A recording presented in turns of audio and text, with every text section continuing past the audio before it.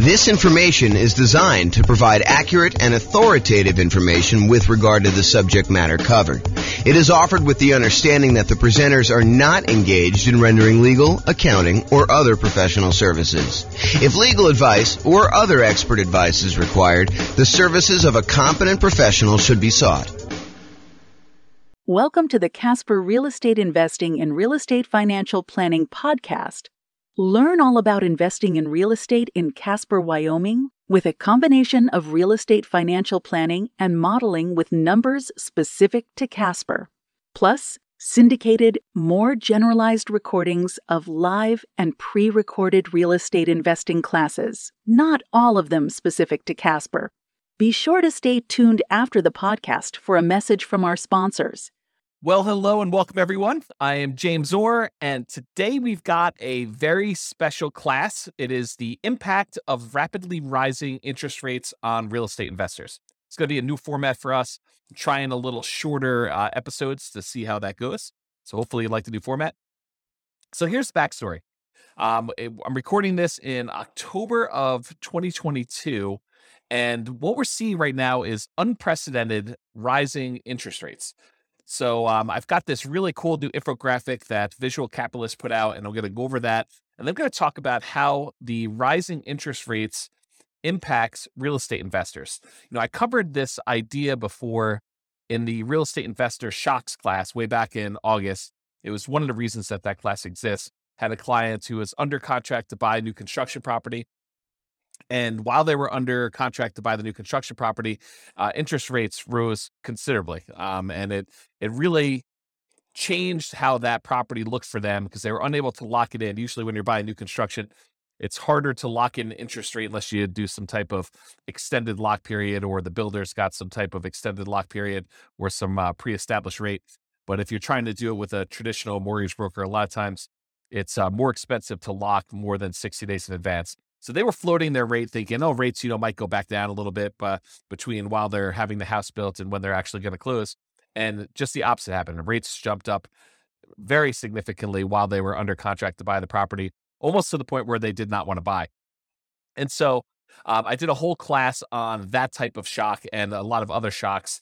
And that's the Real Estate Investor Shocks class. That was back in August. You can go find that on the podcast.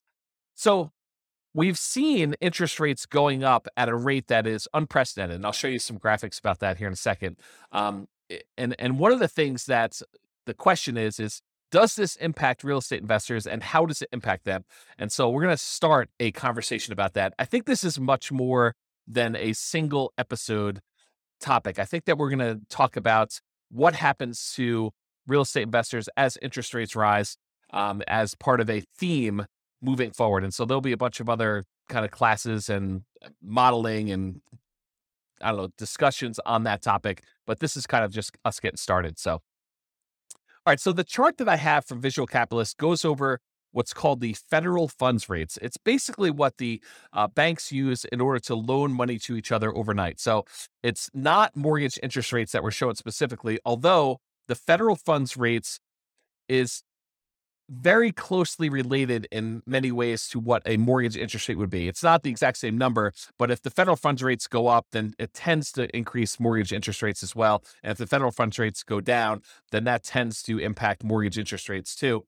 And so what the Fed does, it actually it sets these rates, which is what banks charge each other to loan money overnight. And therefore, that impacts what the actual mortgage rates. So the Fed is actually impacting mortgage rates, but indirectly. So let's take a look at what the numbers are.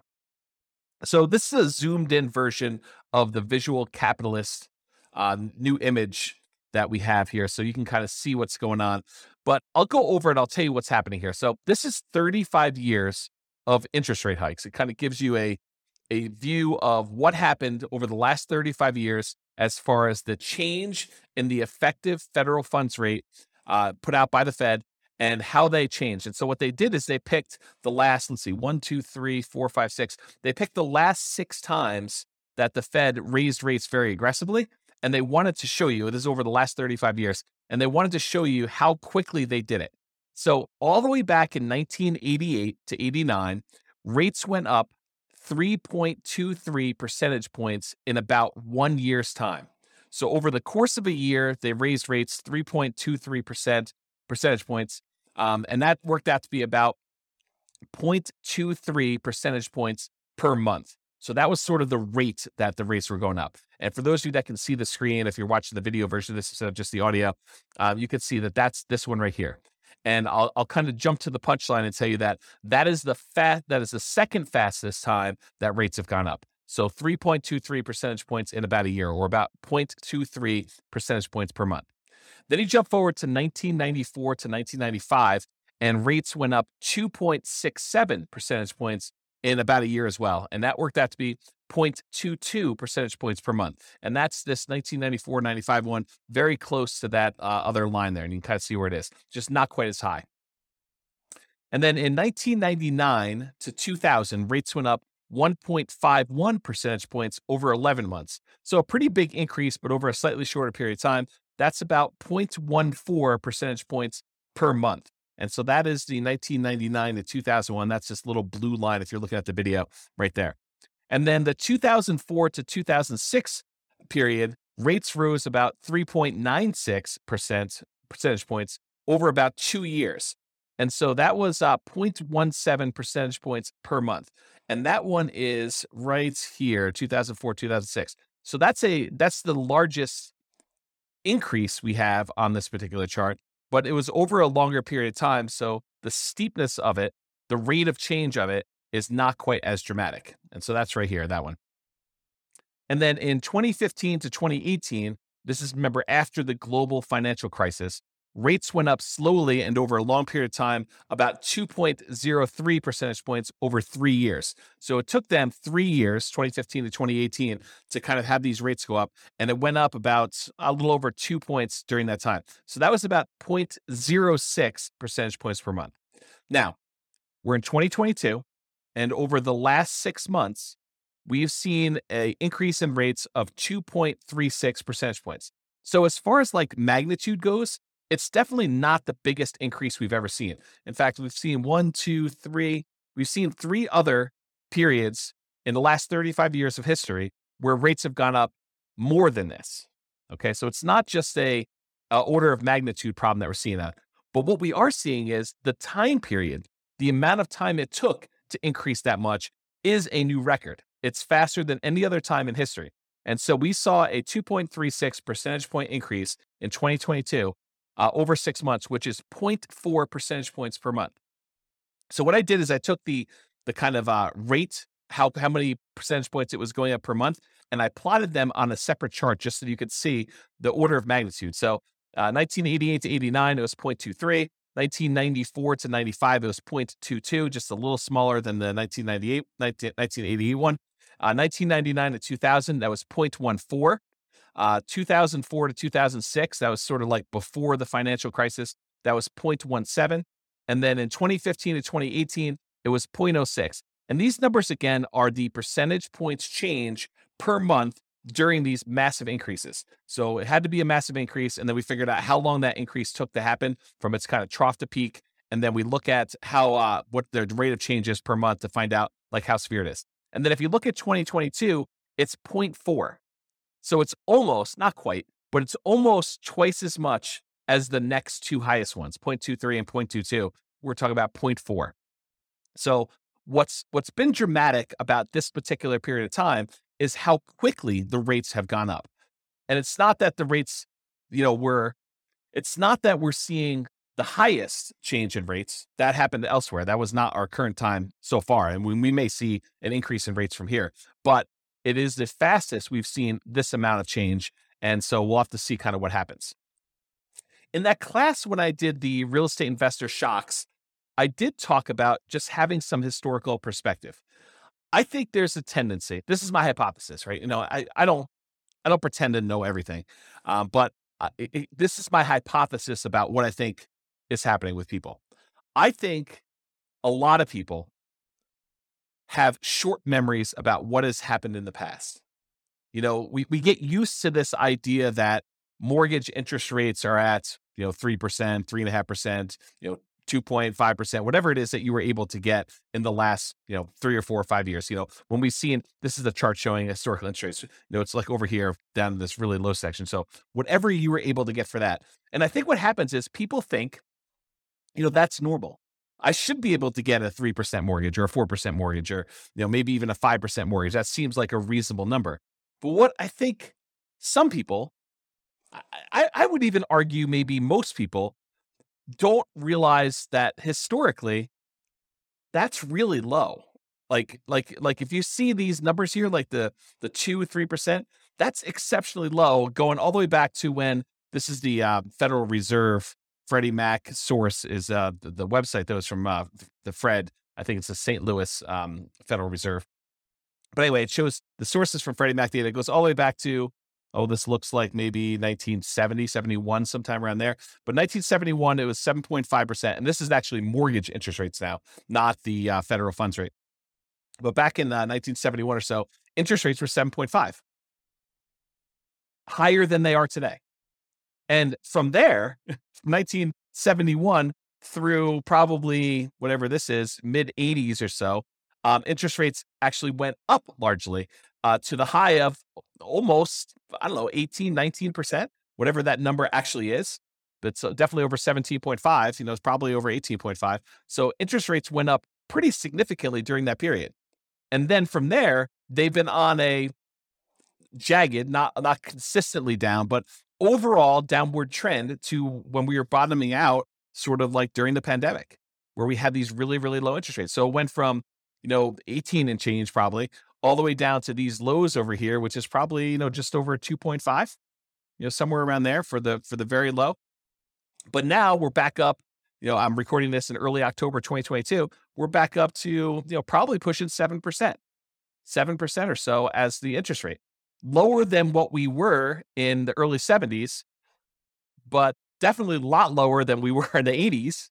But, we're kind of used to this shorter period of time. Our memories are kind of like short-term memories are kind of are triggering off of, we have it so bad now because, 5 years ago, interest rates were amazing. There were these really low ones and now they're much higher. So we've seen the highest rates we had probably since, I don't know if I kind of use my mouse to go over here.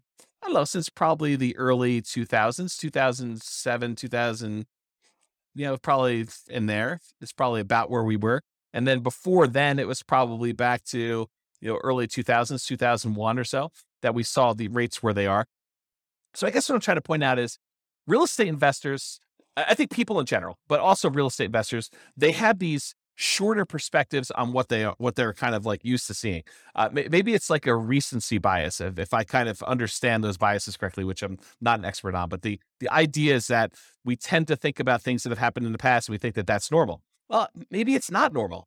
And so as part of the discussion moving forward with this is I want to discuss the impact of these rising mortgage interest rates. And then maybe some really early on ideas. So we have a lot to cover, and I'm not going to cover it all today, but a lot to cover on this idea of like what we should be doing and how we should think about and what it looks like when these different types of things happens, like rising interest rates or property values going down or more or rents going down or maintenance on property getting out of hand or, all of these sort of like unknown things, inflation. I mean, we've got a lot of these things happening at the same time right now, but overall, when you're thinking about making real estate investments and buying properties and rental properties and all those different things, these all have an impact. So let's talk today, just kind of narrow it back down, the impact of rising mortgage interest rates. So the impact of rising mortgage interest rates, especially after significant price increases, because we're kind of coming off of a really hot real estate market in general, where a lot of people were bidding above asking price and prices were going significantly above asking price. And, property values were increasing very rapidly. So when we see these mortgage interest rates rising, and now we already had property prices that are up much higher than they were, 2, 3, 4, 5 years ago. And maybe we've seen rent increase, but maybe not quite as much as we've seen these home prices increase, and definitely not as much to kind of counteract the ability for the prices going up and the interest rates going up, such that the payments on those, if we finance those properties, to be able to support that particular property. So now when you have prices going up and rents going up, but maybe not quite enough to keep pace with the prices going up, and maybe now these really high interest rates, it can make it much more challenging to have positive cash flow on a property.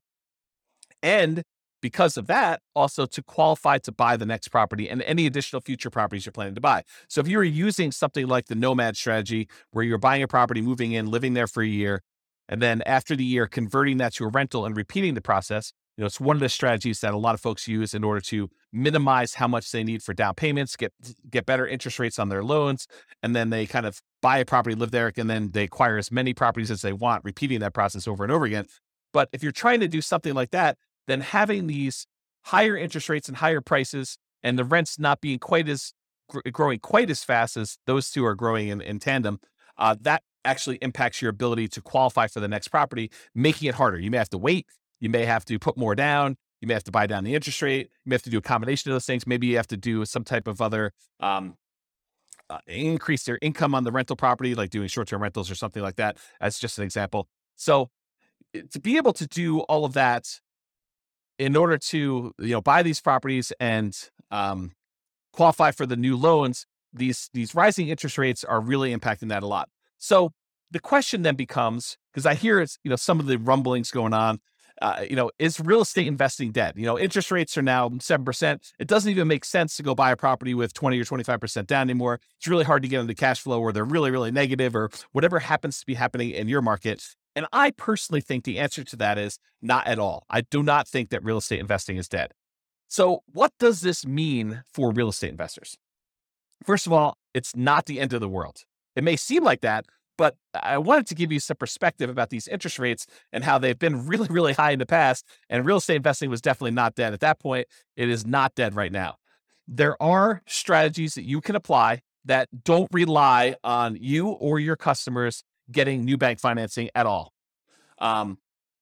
So first of all, you could do totally lender kind of non-contingent on the lender at all type strategies, like going and getting owner financing. So now you're negotiating directly with the seller, or wrap financing, taking existing loans. I mean, this is a great period if you're willing, and not everybody's willing to do this, right? Some people just want to go buy a rental property. They want to work their job. They want to buy the rental property, put a property manager in place, and have that become a very passive stream. And they're not willing to go out there and negotiate directly with a seller to find a deal and do that. That's up to you. I mean, it's really up to you as to whether you want to do that strategy or not. But you can go find owner financing. You can do wrap financing, where you have these existing loans that over the last few years that have been really, really low.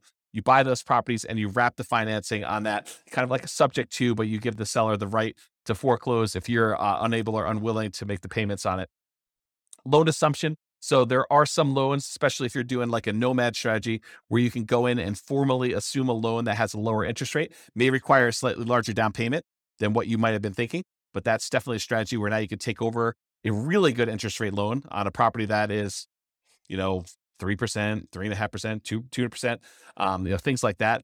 You can also do lease options, where you are leasing a property and you have the option to purchase it, or you do a lease purchase where you have a lease on a property and you have a purchase agreement, the contract to be able to buy it at some point in the future. So those don't require outside financing. Agreement for deed, where you have an agreement with the seller that you're going to make monthly payments, and at the end, they're going to provide you the deed to the property if you do all that. And then buying properties subject to the existing financing, where you leave the existing seller's loan in place. The seller deeds you the property, so you are now the owner of the property, and you start making payments on an underlying loan, as an example. So those are strategies that do not rely on you or your customers specifically getting new bank financing. Now, a lot of these strategies do rely on your customers eventually getting loans and cashing you out. For example, a very common lease type strategy is you do a lease option, you acquire property on a lease option or subject to, or wrap financing, and then you immediately offer it to a tenant buyer with a lease and an option to buy it from you. And in that case, you are eventually relying on your lease option tenant buyer going and getting a loan from a bank and cashing you out in the property, if that is your model to do that. But there are versions of this strategy where you agree with the seller upfront that you plan on lease optioning the property and that you do not intend to lease option exit it. You're going to hold on to it long term. And so you have to negotiate a much longer lease to do something like that. So those are some examples of things that you can do that don't rely on you getting financing right now. And who knows what the future, right? I mean, I could try to make predictions and say, I think interest rates are going to go up, or they're going to go down, or they're going to go back down to 3% or 2%, or they're going to go up to 8% or 15%. I could try to make predictions, but I don't know what's going to happen.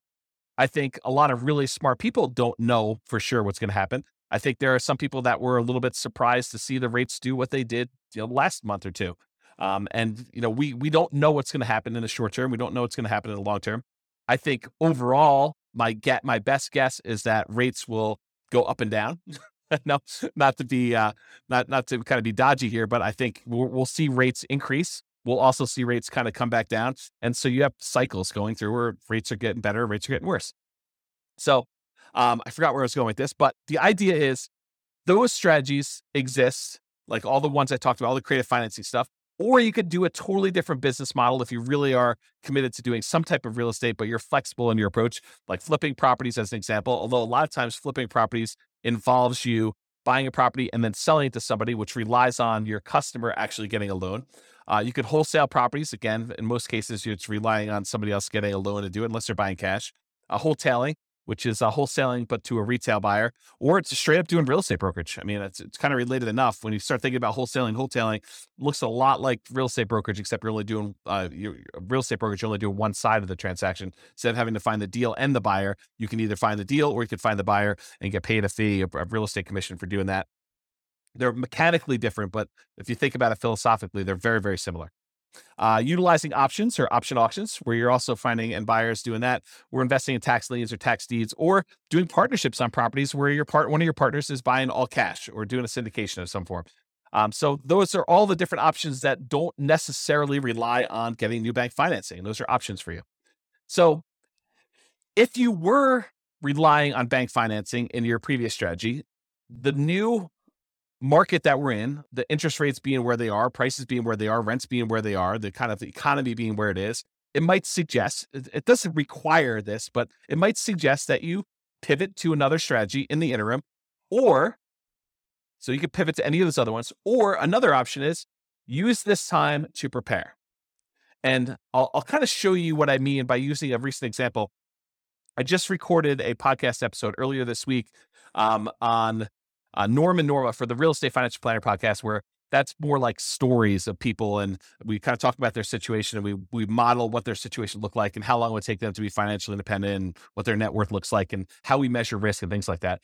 But there's a couple in there, Norm and Norma, and they were going through in previous episodes on how to buy rental properties in a variety of ways. And so one of the ways they were considering is putting 20% down and buying as many rental properties as they could until they had a maximum of 10, and then kind of seeing how long it takes them to be financially independent with that, or putting 25% down and doing loans, or 15% down, doing non-owner occupant investor loans and paying the PMI when they do that, or doing the nomad strategy, which we discussed, but putting 5% down, moving into the property, living there for a year, at least a year, and then converting that to a rental after time. But this last episode is one of the more interesting ones related to this particular topic. In episode 24, if you go to realestatefinancialplanner.com /EP0024, and I'll put a link in the show notes for this as well. But if you go to that episode, they discuss the idea of, instead of buying rentals with 20% down or 25% down or 15% down, or doing nomad with 5% down, what if they actually just save their money, invested in the stock market, which opens up a whole another discussion about, transferring risk of, you're now got a slightly different risk curve characteristics by investing in the stock market, but they invest in the stock market until they have enough to buy the rental property free and clear. They're going to pay all cash for the property. They're not going to get a loan at all. Well, what's interesting about buying a property for all cash when you're in a really high interest rate scenario? It doesn't matter, right? Because the interest rate is not a factor. You're not getting a mortgage on the property at all. So it doesn't matter if they're 7% or 9% or 18%. You're going to buy all cash. And so the model for them is, they're going to take all the money that they were normally saving, that they were going to use to put 20% down or 25% down or 15% down. And instead of buying a rental property at that point, they just keep using that money, invest in the stock market until they get enough where they have 100% down, until they're buying a property free and clear. And yes, it takes much longer for them to get to the point where they're able to do that. But the interesting thing that happens is, it doesn't take a lot more. It doesn't take a crazy amount of time in addition to do this free and clear model versus doing the traditional rental model. As an example, and this is a very specific example of their situation, their jobs, their income, the types of properties that they're buying. And, I probably will I'm going to talk about this here in a little bit, but I probably will do a version of this for every city in the different podcast cities that we're kind of doing, where we use that city's numbers to show you how this impacts in whatever city you're in, right? Like the idea is that we'll be able to do it for your city, but for their specific situation, their own savings rates, their own, kind of like income and their debt load, because we use debt to income to determine when they buy it. Although you don't do that when you're doing buying free and clear properties, but you do for the other loans.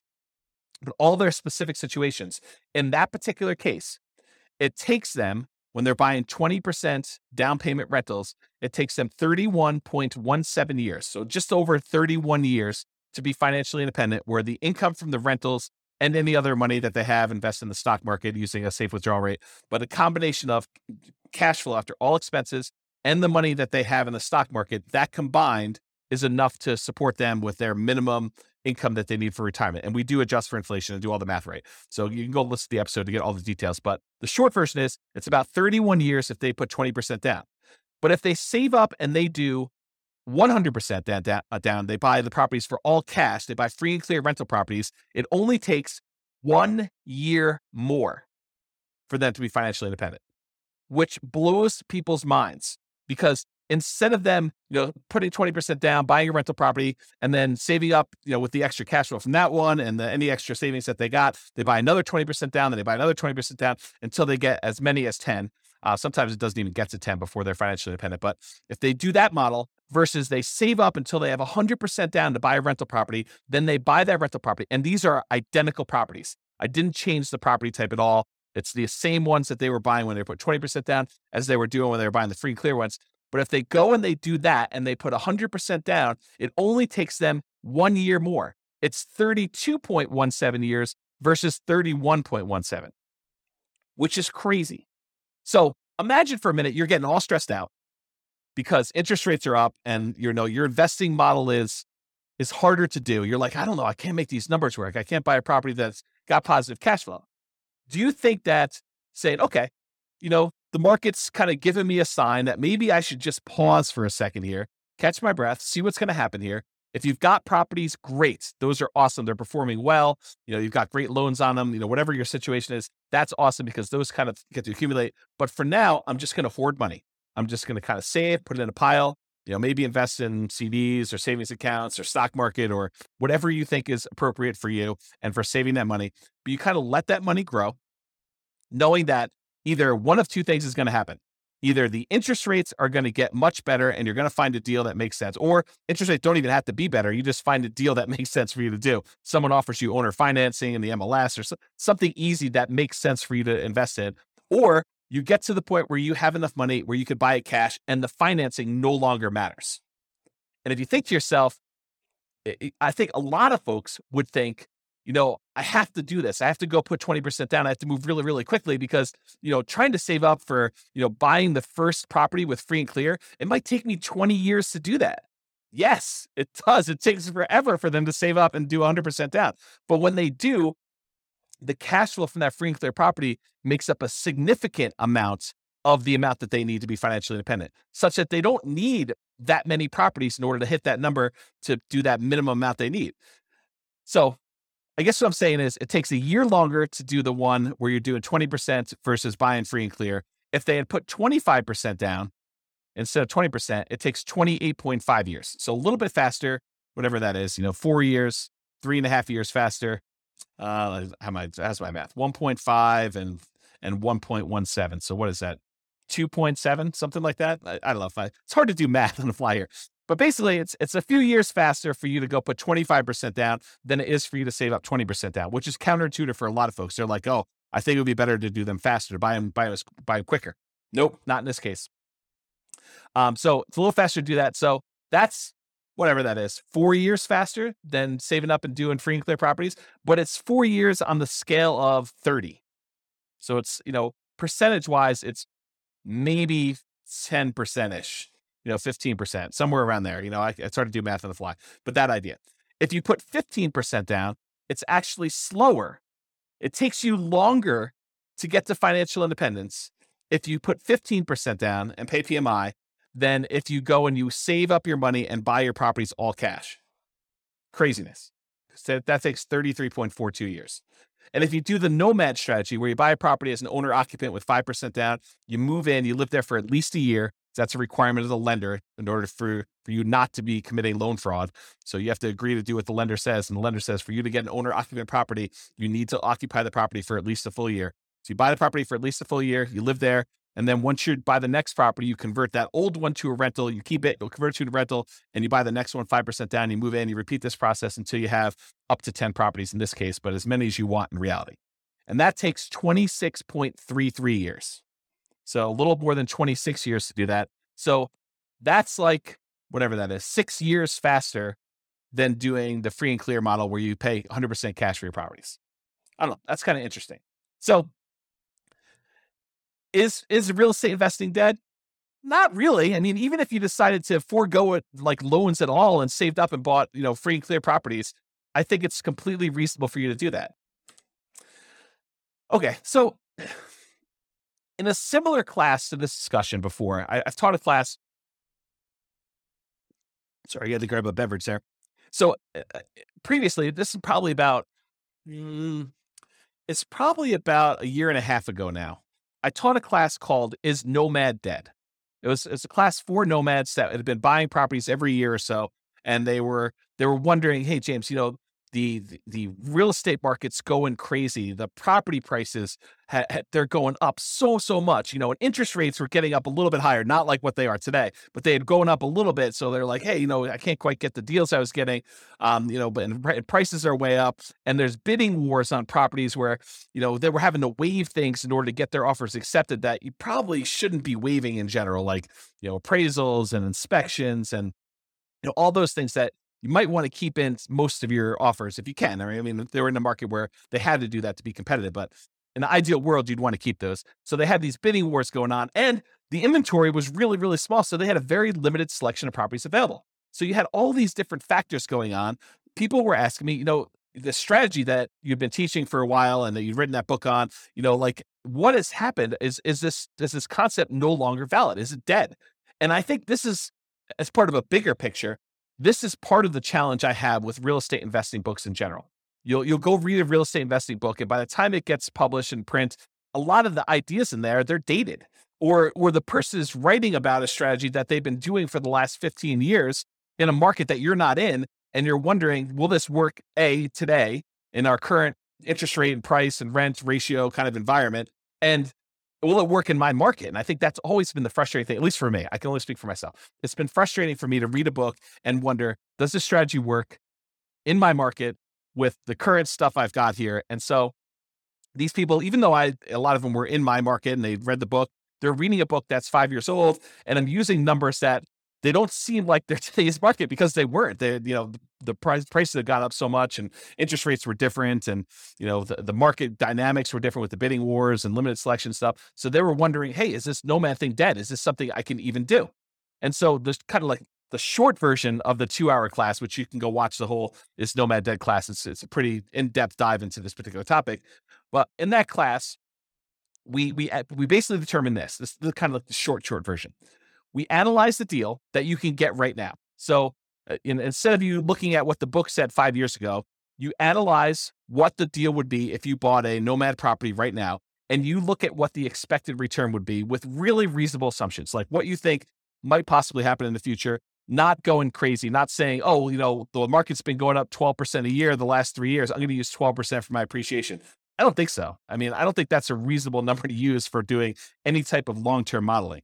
And so we talk about, like what's reasonable in there, and you go look at what your overall return might be buying that particular investment right there.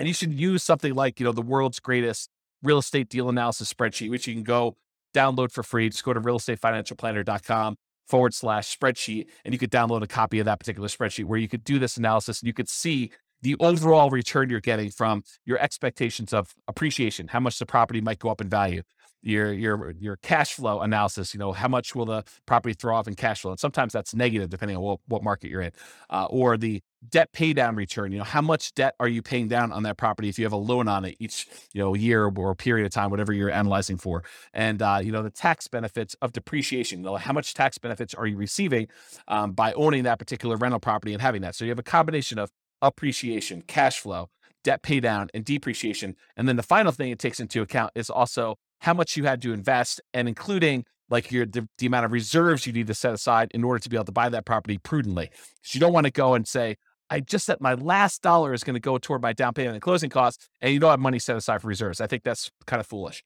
So we take all that into account in that spreadsheet, the world's greatest deal analysis, real estate deal analysis spreadsheet, and it shows you your overall expected return, including the drag from your reserves and all that other stuff. And it gives you an idea, and it'll give you a number. It'll say, whatever it is, 25%. And then you go look at it and you say, okay, so I can reasonably expect in the first year or so to do 25%. And overall, the overall return on equity, which is the way you should do it, there's probably a whole nother class and they teach on return on equity, but the overall return on equity tends to decrease over time. It tends to get lower and lower and lower over time until eventually it becomes the unleveraged appreciation rate and the cash flow or the cap rate on the property. So the combination of an unleveraged appreciation rate and cap rate, so you might be seeing, depending on what market you're in or anything, maybe 8%, 3% for appreciation and 5% for cap rate. Each market's a little bit different, but that general idea. So over time, it goes from whatever the high was down to this cap rate plus unleveraged appreciation rate, which might be 8%. I'll definitely do a detailed class on all that stuff. So if you're not following along, if you're following along, awesome, good for you. If you're not following along, just breathe, relax. We will get to all this stuff in other classes. So this idea though, is you go look at the return you're getting on that thing and you say to yourself, okay, I'm getting whatever number it is for you, 25%. And you say to yourself, can I invest in anything else? Can I go find another investment that is going to do better than this 25% or whatever your number is with similar acceptable risk characteristics? And specifically, the risk characteristics have to be like what is acceptable to you. I personally don't think that buying a rental property has the same risk characteristics as buying crypto, some type of cryptocurrency and speculating in the cryptocurrency market. I think they're different risk characteristics. You may think they're the same, and that's up to you. I mean, I'm not going to impose my will on you, but I think they're different. I also think that putting money in a savings account has very different risk characteristics than buying a rental property. I think that savings accounts are less risky than buying a operating rental property business, which is what you're doing. But I do think buying a rental property and buying stock in a operating business are similar in some ways, right? In one way, you're buying stock ownership in a company that is operating. It's an operating business. When you buy a rental property, you're buying an operating business. I mean, you're buying the business that owns the property and rents it out to tenants and has like operating expenses and everything else. So those are similar enough for me, but it's up to you. So the idea though is you look at the return you can get by buying a property right now, doing your analysis in that spreadsheet, seeing the number that you can get and saying, okay, with this particular number, is this something that I can go invest somewhere else and get this return or better? Because I'm not trying to tell you have to go buy rental properties. If you do your numbers and your numbers look really, really bad, and you can go buy something else where you can make 5, 10, 15, 20, 25%, whatever it is, 100% return on your money somewhere else, then you have to go make that decision. And I'm not suggesting you have to go buy the 25% rental property or whatever the number is for you and versus something else. I'm saying you look at it and you decide. You can't go compare it to what you could have made 5 years ago. You can't go read the old Nomad book and say, oh, but James, when you were buying those properties then, you were getting 80% return on your money. Okay, I was getting 80% back then. Today, the numbers are whatever they are, 30%. Does that mean you shouldn't do it because you can't get 80% anymore? I don't think so. I look at that and I say, okay, I'm getting 30% if I do this. Can I do 30? Can I get better than 30% somewhere else? And you make that decision. That's sort of what applies today, right? You go analyze a property, whether it's Nomad or not, you do the same thing. You go analyze a property and you ask yourself, can I do better than this somewhere else? Can I put my money to work in another investment that has similar acceptable risk characteristics to me that I can go invest in that, something else? Yeah. So, or maybe you have to change your investment strategy in order to find one that does have better than that. So instead of doing Nomad, you do fix and flips, or you do short-term rentals, or whatever it is that makes sense for you. And because the market has changed, sometimes you need to change your investing strategy or approach. For example, if you were buying deeply discounted distressed properties during the 2008 kind of like real estate crisis, that type of market doesn't exist today. It's just, that's not what the market that we're in. And it doesn't happen all the time. It's not like if you go read the book in 2010 about people that made a killing in the 2008 real estate market, and you're trying to look to implement that strategy, you're going to be pretty frustrated. It may come back, but it doesn't exist right now. And so maybe you need to change your strategy and you look at what's the best thing I could do with the resources and the opportunities I have right now. And I'll add one other thing. So in that class, I kind of went over this framework of do the analysis, look at your deal and decide, can I beat this? Can I do better investing in something else? And you decide to do that. But now I'll say another option, which I don't think I mentioned in there. I haven't listened to that class in a while, but I'll add one additional thing, and that is you can wait. And I think the confidence in waiting comes from that last slide where I showed you it doesn't take that much longer if you decide to go to the free and clear model and forego all this financing altogether. There are some strategies that are much faster than that, but if you're thinking I'm going to do 20% down versus I'm going to do this free and clear model, I think even if you had to wait 20 years to build up enough down payment to buy a property free and clear, which I don't think it's going to be that long, but I think it's prudent for you to wait on the sideline. I don't think it's unreasonable for you to say, I'm just going to hold my money. Maybe I want it in the stock market. Maybe I don't. Maybe I want it in crypto. Maybe I don't. Maybe I want it in savings. Maybe I don't. Maybe I want it in something else. Whatever you decide to hold your money in, but you can hold it and just accumulate money with savings, keep whatever investments you have, if that makes sense for you, and you can decide to wait for that. So that's what I'll say about that for now. Okay. So I think I hinted at this earlier, and it's kind of come up a couple times for me, but my favorite part of real estate investing books and kind of like podcasts or whatever else, audios about things is kind of the analysis part.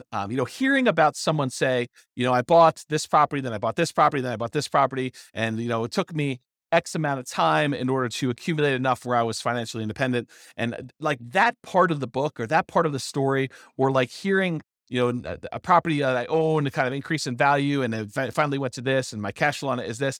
Like those are the exciting, juicy parts for me personally. And I'm sure everyone else has got their own little thing. But once you get a certain basic level of understanding of how real estate investing works, you understand mechanically how to do it. Maybe you bought a property or two or three, and you kind of got the basics down. Yeah, you pick up little tips here and there, but I think the part that I'm most excited about is the number side. I don't know, maybe I'm weird that way.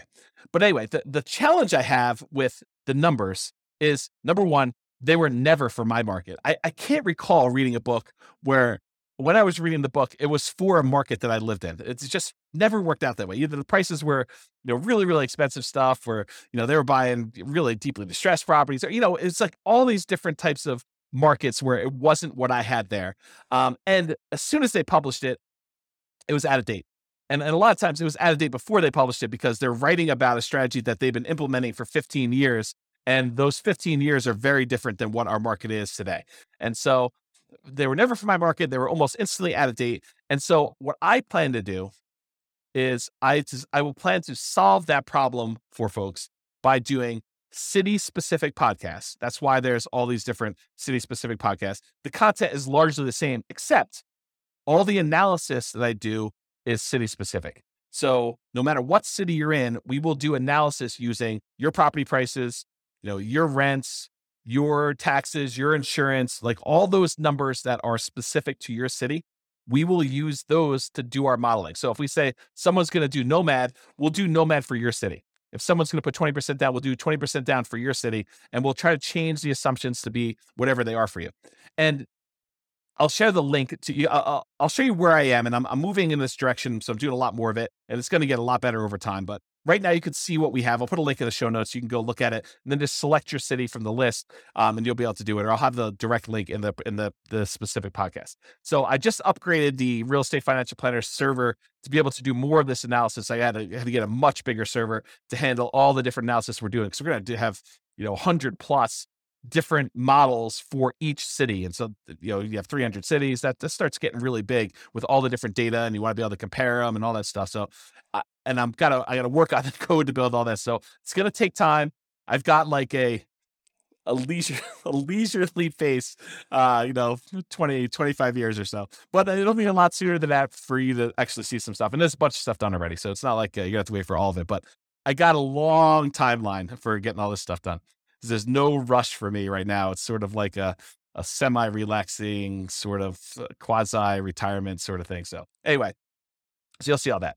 And the good news is if you go to your particular city and you're looking at the numbers, you're like, James is off his numbers. I mean, I don't know where he's getting these numbers from, but I live in this city and his numbers are really, really wrong. So if you go look at the numbers for your city and you feel like they're not correct, which is my very polite way of saying James is all hose. He's totally messed up on this, which is absolutely possible since I am not an expert at every real estate market. So if you go there and you find out your numbers are wrong, you have at least two options and to get them corrected. So number one, if they're wrong for everybody, if like my price point is off or my rents are really far off or something like that, just tell me, drop me an email, and I can go update them and rerun all the models. So our software allows me to go in there and I can just change the assumptions for whatever it is, and I'll rerun them all, and they'll be correct for everybody. Now you can go and everyone can go and do that.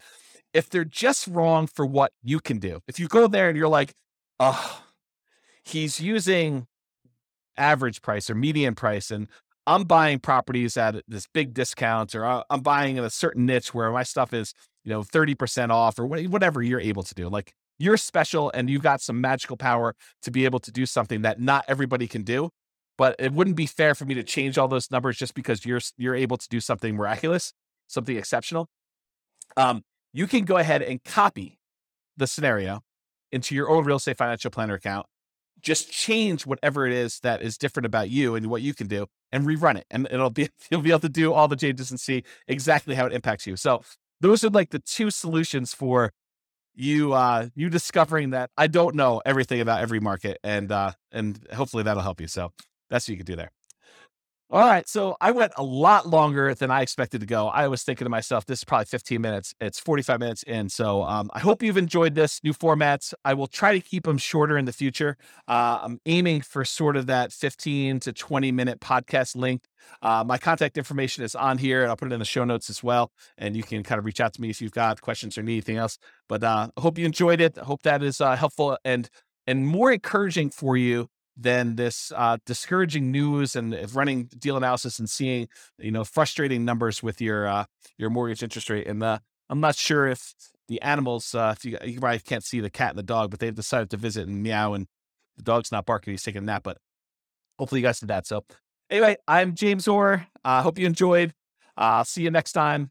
Bye-bye for now. With home prices up, mortgage interest rates up, and rents up, but not quite enough to counteract the higher prices and interest rates, cash flow on rental properties in Casper is harder than ever. Book a call with the Real Estate Financial Planner to apply our proprietary 88 strategies to improve cash flow on your rentals. See the show notes for a link to schedule your call and improve your cash flow today. If you're a real estate agent, lender, or professional in Casper that wants to help our real estate investor listeners, consider reaching out to learn about collaboration opportunities with this podcast. We'd love to add more value to our listeners by having you assist our investors buy, sell, and finance their real estate investments. See the show notes to schedule a call to discuss collaboration opportunities.